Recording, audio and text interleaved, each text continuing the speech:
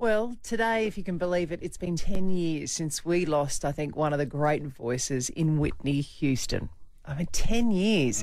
Peter Ford is entertainment reporter to The Stars. Good morning, Peter. Oh, thank you, and good morning. And yeah, it's almost one of those where were you when you heard the news moments, isn't it? Because it was shocking news, yet in another way, it wasn't for me anyway. Totally surprising because the word had been out for so long that she was a mess. It seemed, I didn't know her, but it seemed from an outsider's perspective she didn't have anyone saying no to her. Well, that's the recurring story in show isn't it? business. There's very few people who will say, no, don't do drugs, or no, you've got to go to rehab, or no, you shouldn't smoke 2 packets of cigarettes a day, which she did, because it destroyed her voice. Don't do drugs anyway, but in this case, it also had the added impact of destroying her career. I was at her concert in Brisbane, which is like her comeback concert.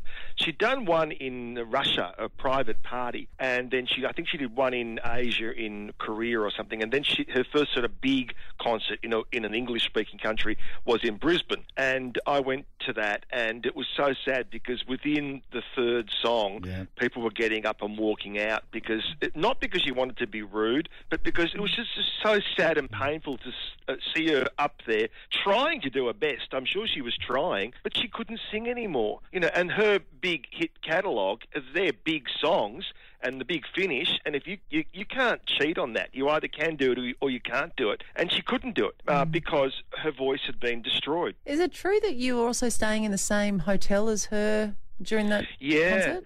The Marriott Hotel in Brisbane, and I was up at the pool, which is a rooftop pool, and she was there, and little Bobby Christina was there wandering around and running around, and, Whitney seemed to be slightly out of it. I mean, it was early afternoon, but she didn't normally get up till, well, they used to joke she gets up at the crack of 3 o'clock every day. And poor little Bobby Christina, now that's an even sadder story, because that is somebody who had everything stacked against him. What chance of life did that little kid have? But, and she wanted to play, and Mum seemed a bit out of it and wanted to rest, and I just thought, there's something not right here.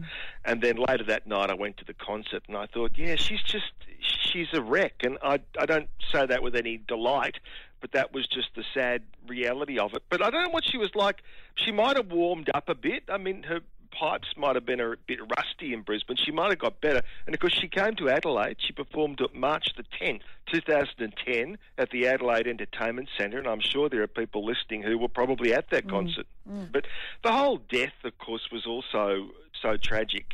Officially it was a drowning, but, she was getting ready to perform at Clive Davis's pre-Grammy party, and next thing the word went around that, she's dead, and the party went ahead anyway.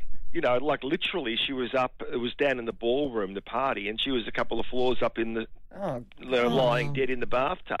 So I thought that's the ultimate metaphor of what show business is like. The show's going to go on without you, whether you're there or not. Well, come on, let's finish on a brighter note, everybody. Peter, starting with you, what's your favourite Whitney Houston song? Well, I mean, you're forcing me. I'm going to go for 2. I want to dance with somebody. Yes. Really I got friends who are DJs, and it's one of the songs you put on, people will get up and dance. If it's a really dud party, people will get up and dance for that. But also, you can't go past I Will Always Love You. Yeah, and that was a Dolly Parton song first. Yes. And then when you hear Whitney, she gets all the royalties. Yeah, exactly. But when you hear Whitney have it, it's her own. What about you, Aaron? Yeah, I have to go for that. The Bodyguard was just... I liked The Bodyguard, but that film was just... That's music. Greatest Love of All, my favourite. Oh, yeah. Because you believe the children are the future, I Aaron do. Phillips.